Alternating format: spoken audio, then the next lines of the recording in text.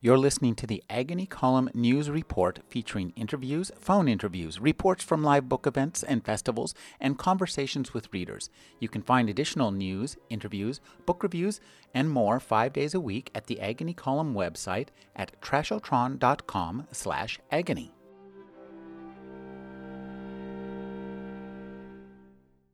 I'm speaking with Anne Rice.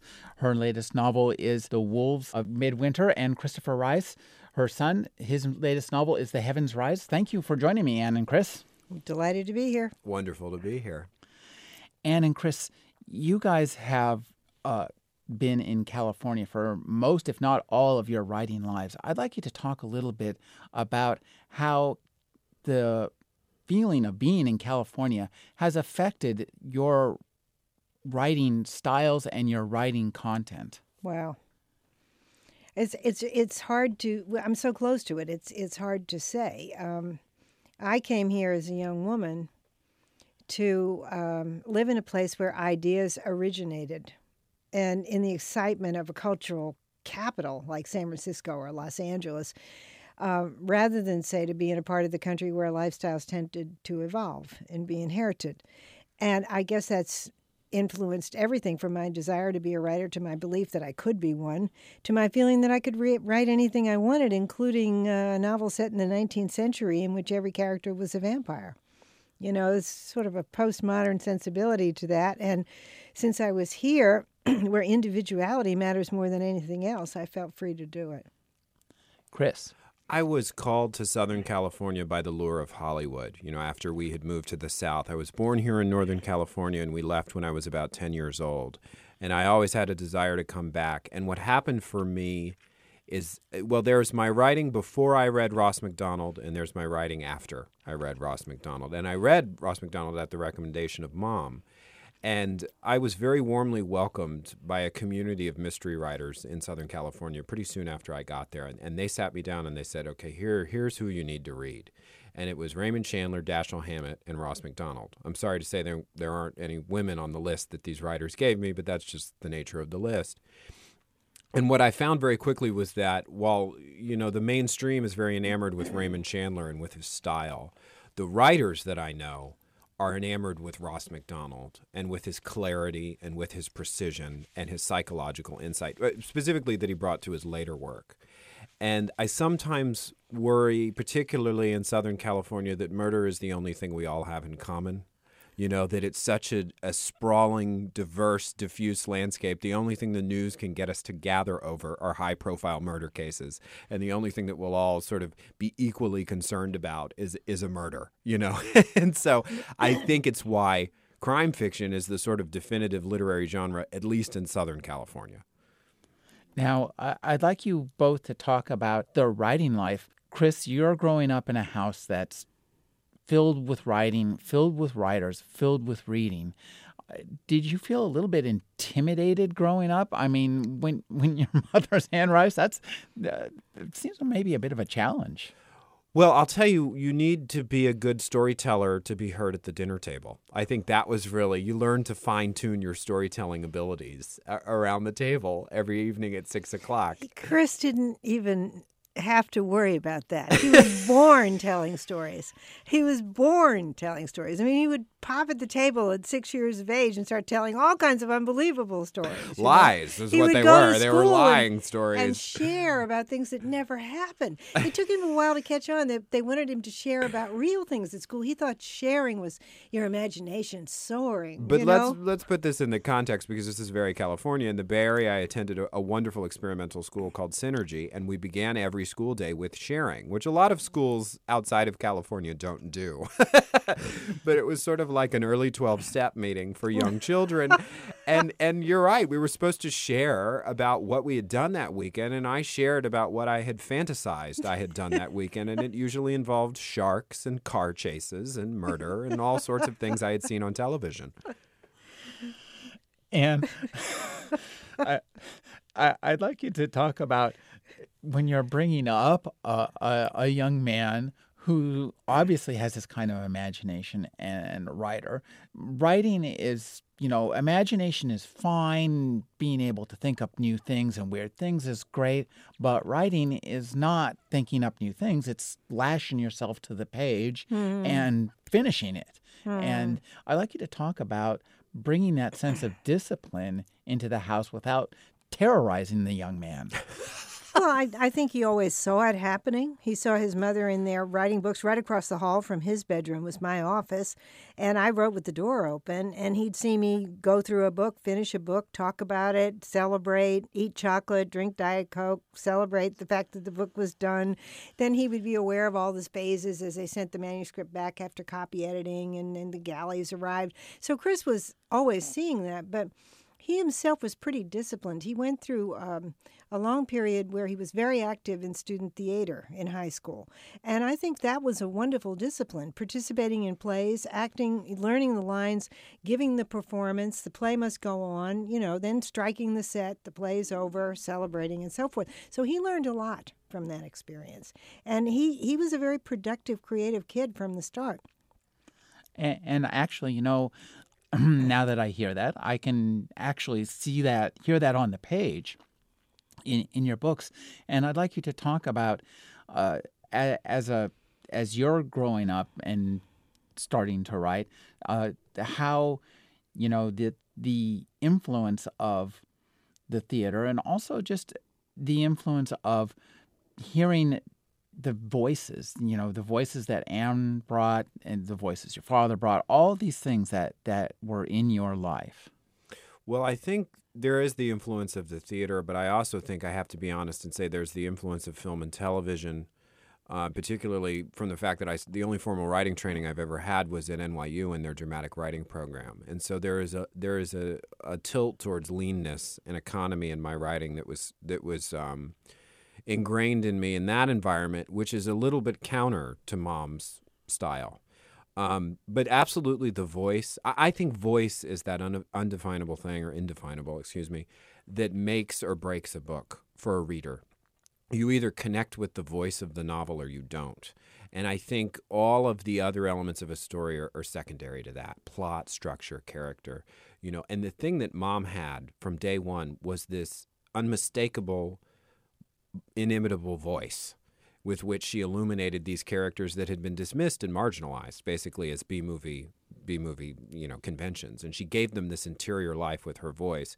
And so I am always hoping for that in my books. But I have a very visual style, and I have a very dramatic style, in that I would rather see it expressed than told. I would rather see it acted out than told. And that's definitely those are the things I picked up from crime fiction, and those are the things I pick up from watching a lot of television and a lot of movies and examining how they tell the story. But the voice that I try to bring to it, I always hope it has the power of hers, if it's not exactly the same. And when you started looking at Chris's work, how did you see it? I mean, this must have been kind of on one hand, really proud. On the other hand, maybe a little scared. Well, I always thought he was profoundly gifted with whatever he was doing. He would, but I didn't really see his first novel, A Density of Souls, till it was finished. I was very sick when he wrote it. And his father read the manuscript, flipped over it, and sent it to our agents in New York. And Chris was a published novelist before I caught up with that novel, before I was well enough to sit down and read it. And I was blown away, because not only was he an extraordinary writer, but he wasn't anything like me as a writer. He did something completely different. And he had a way of approaching his characters and his own experience that was very, very fresh and immediate, which I don't have. Everything with me is symbolically removed to a supernatural realm, and there's always a gulf of years between my experience and its appearance in the pages of a book. And he was able to write about being gay in high school right after it happened. Well, it was still sort of going on for him. I mean, he'd been out of high school a few years, but he was still kind of involved with adolescence, as most young people in our culture are, right up into their 20s. And I was just in awe of all that, that he had access to all those feelings and emotions and conclusions about that experience so quickly. Chris, and as your voice is coming out so different from your mothers, and based both on your experience and who you are. As a writer, did you find yourself pulling away deliberately, or maybe tugging towards her, or could you talk about the contrast that the different currents you must have felt being pulled? I think I sat down to write that first book, A Density of Souls, without any really grand plan around what was going to happen with it. So there wasn't a lot of calculation about how it needed to be constructed or put together. And that was the voice that I naturally wrote in. It was I don't even really know how to describe it, contemporary conversational, but very much in the vein of describing a series of dramatic events that are unfolding in real time, as opposed to a narration about them that takes place at some remove. Sort of filmic, down there on the ground with the characters as it's happening perspective. That was how I wrote. And it unfolded naturally. It really did. But I have to say, if I had gone about it saying this will be my first published novel and I need to put a lot of thought into how this is going to unfold, that question of trying to deliberately distinguish myself from her voice, probably would have come up. But it really didn't. I think people write the way they write, and I think it's very hard to pull yourself in a different direction from what your natural voice is. I think I encounter a perception among writers who consider themselves to be literary and refined, who believe that genre writers are just faking it. That really we all want to write in pedestrian realism, and we're just manufacturing this overblown or histrionic voice. And I've met editor after editor who says everybody writes the way they write because that's the way they write. Mary Higgins Clark writes the books that Mary Higgins Clark wants to write and enjoys. And I think what I always try to get back to was the single most valuable piece of advice Mom has ever given me, which is write the book that you want to read, which I think, and we were talking about this the other day, you got from George Lucas, which was, Yeah, he stood up before we were shown a screening of Star Wars way back in 1977 at the American Booksellers Association, and he said, what we did here is we made the movie we wanted to see. and I never forgot that, It was a movie that turned out to be a movie a lot of people wanted. Well, nobody knew at that moment that it was going to be. We were one of the earliest crowds to see Star Wars. It hadn't, it was quite amazing. Well, one of the things that strikes me, both your books involve really, frank and close examinations of human sexuality. And I'd like you to talk about that, how you dealt with that as mother and son, and how you just dealt with that as writers. Well, there's a big push in my work, and there always has been, to say that sex is good, and our physicality is good, and our senses are good, and we find truth when we respect ourselves as biological beings. So I don't know whether Chris inherited that living in our house. He certainly didn't grow up in any sort of religious or puritanical environment. That's for sure. He grew up in a secular humanist environment, I'd say. I did. It's interesting. I feel like in the beginning, I was very preoccupied with sexuality and sexual identity. And I think with my third novel, Light Before Day, which was a very controversial book for me because it was such a shift away from the first two, I wrote my best attempt at a detective novel set in L.A. that was really about the commodification of sexuality. It was about, after having written about young people discovering themselves, I then began to write about older people manipulating the sexuality of others for their own personal gain, which, in L.A. is a common theme. And it was an interesting exploration for me, and it kind of finished things off in that area for me for a while. The next two books that I wrote weren't really about sexuality. They were much more about identity in general. And money and class began to creep in as predominant themes. And I wrote a novel called The Moonlit Earth, which was all about class, and sexuality was second to it. But at the center of that book was a very wealthy Saudi prince who the only reason he wouldn't be open about his sexuality was because he would lose so much family money over it. And that decision determined all the other events in the novel for the Western main characters who became involved with him. So, I think I was raised in that environment that Mom described of an openness about sexuality. We lived in the Castro district for the first 10 years of my life. This was 1988, so there was a certain darkness creeping in. Sickness was coming. The AIDS epidemic was upon us. But alongside that was this great freedom and liberation. It was sort of, I grew up as a child in the after effects of the sexual revolution. They were evident everywhere. And so when we arrived in the South, I didn't necessarily have the baggage that all the other kids had, but I still struggled with my own identity. I still struggled with not wanting to be gay and defining myself as bisexual, even though that wasn't an accurate label for me. So that's going to be in the work too. It strikes me that both your work is very sensual, but in very, very different ways. It's like the difference between feather dusters and razor blades. My God.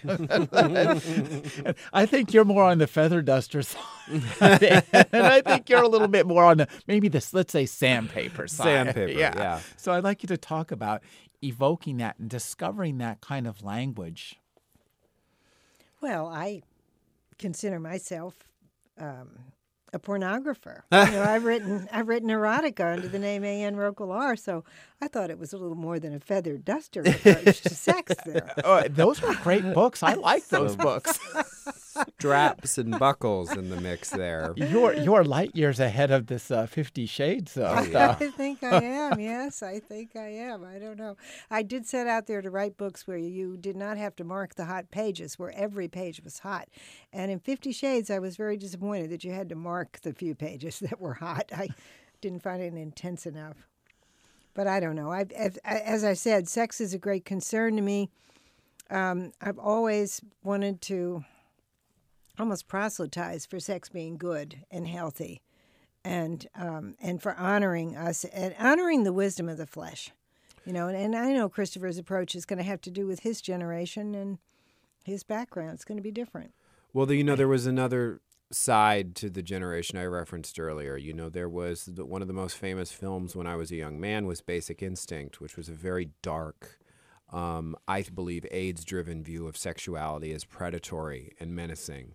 When I had just graduated from high school and come out of the closet, or was slowly coming out of the closet, I remember the article in the New York Times about this new class of drugs called protease inhibitors that were changing everything. So, I came out of the closet right at the end of the darkest days of the AIDS epidemic and all the psychological scars that they left on the older gay men that I would meet once I came out of the closet. So that did influence my work. And there was a lot of fear around sexuality during my adolescence specifically, or around homosexuality, but sexuality as well. We were very much taught in terms of the sex education that I was exposed to that everybody was equally at risk. In those days, certain risks were overblown. They were not informed by the science that they're informed by today. So it was a pretty scary time to be sexual. It wasn't, as it had been in 1987 or 1986, when I was a young boy living in the Castro district. So that I think is in the work, and I think some of the shifting away from that approach to sexuality that I did later was because things got better around me. One of the things I like about both of your latest work is the use of biology and to drive these supernatural tropes. I think that you both do a great job about that. Chris, were you influenced by your mother's work in this? And yes. I think you did a fantastic job in The Heavens Rise. I was very influenced by her because I asked for notes from her on this book, and it was the first time I had ever done that. And I wanted them for that reason, because it was my first time working in a supernatural framework.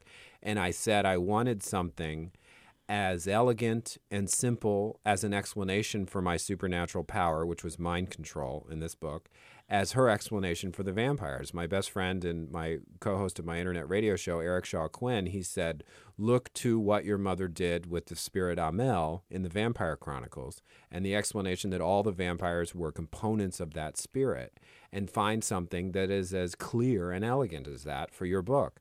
And I came up with the idea of a parasite because it was interesting. As a mystery novelist, I had this idea that if I actually explained the power, I was destroying the novel, that I couldn't give it away. And people were saying again and again and again, let us have mystery with your characters and ground the supernatural rules of your book early on. So that's what I decided to do. And talk about the influence of the biological in your work and the influence of it in, your life and bringing up this wonderful young man. Oh, well, I don't know that I can separate out all those things and talk about them. But as I've said before, I honor us and as biological beings. I grew up in early childhood in a very repressive Catholic background, and I've been sort of running from that all my life. And I trust in the senses. I trust what we are biologically. And my husband, Stan Rice, in his poetry, wrote about that a lot, about being honest with yourself as a physical being and seeing what was right before you. I mean, Stan told me early on that most bad metaphors were the result of a failure to observe accurately, that good metaphors were rooted in accurate observation of the physical world.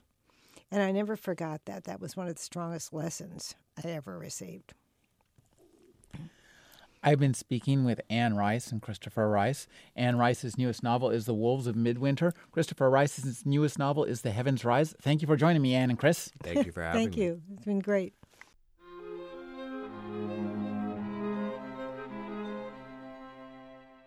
You're listening to the Agony Column News Report, featuring interviews, phone interviews, reports from live book events and festivals, and conversations with readers. You can find additional news, interviews, book reviews, and more 5 days a week at the Agony Column website at trashotron.com/agony.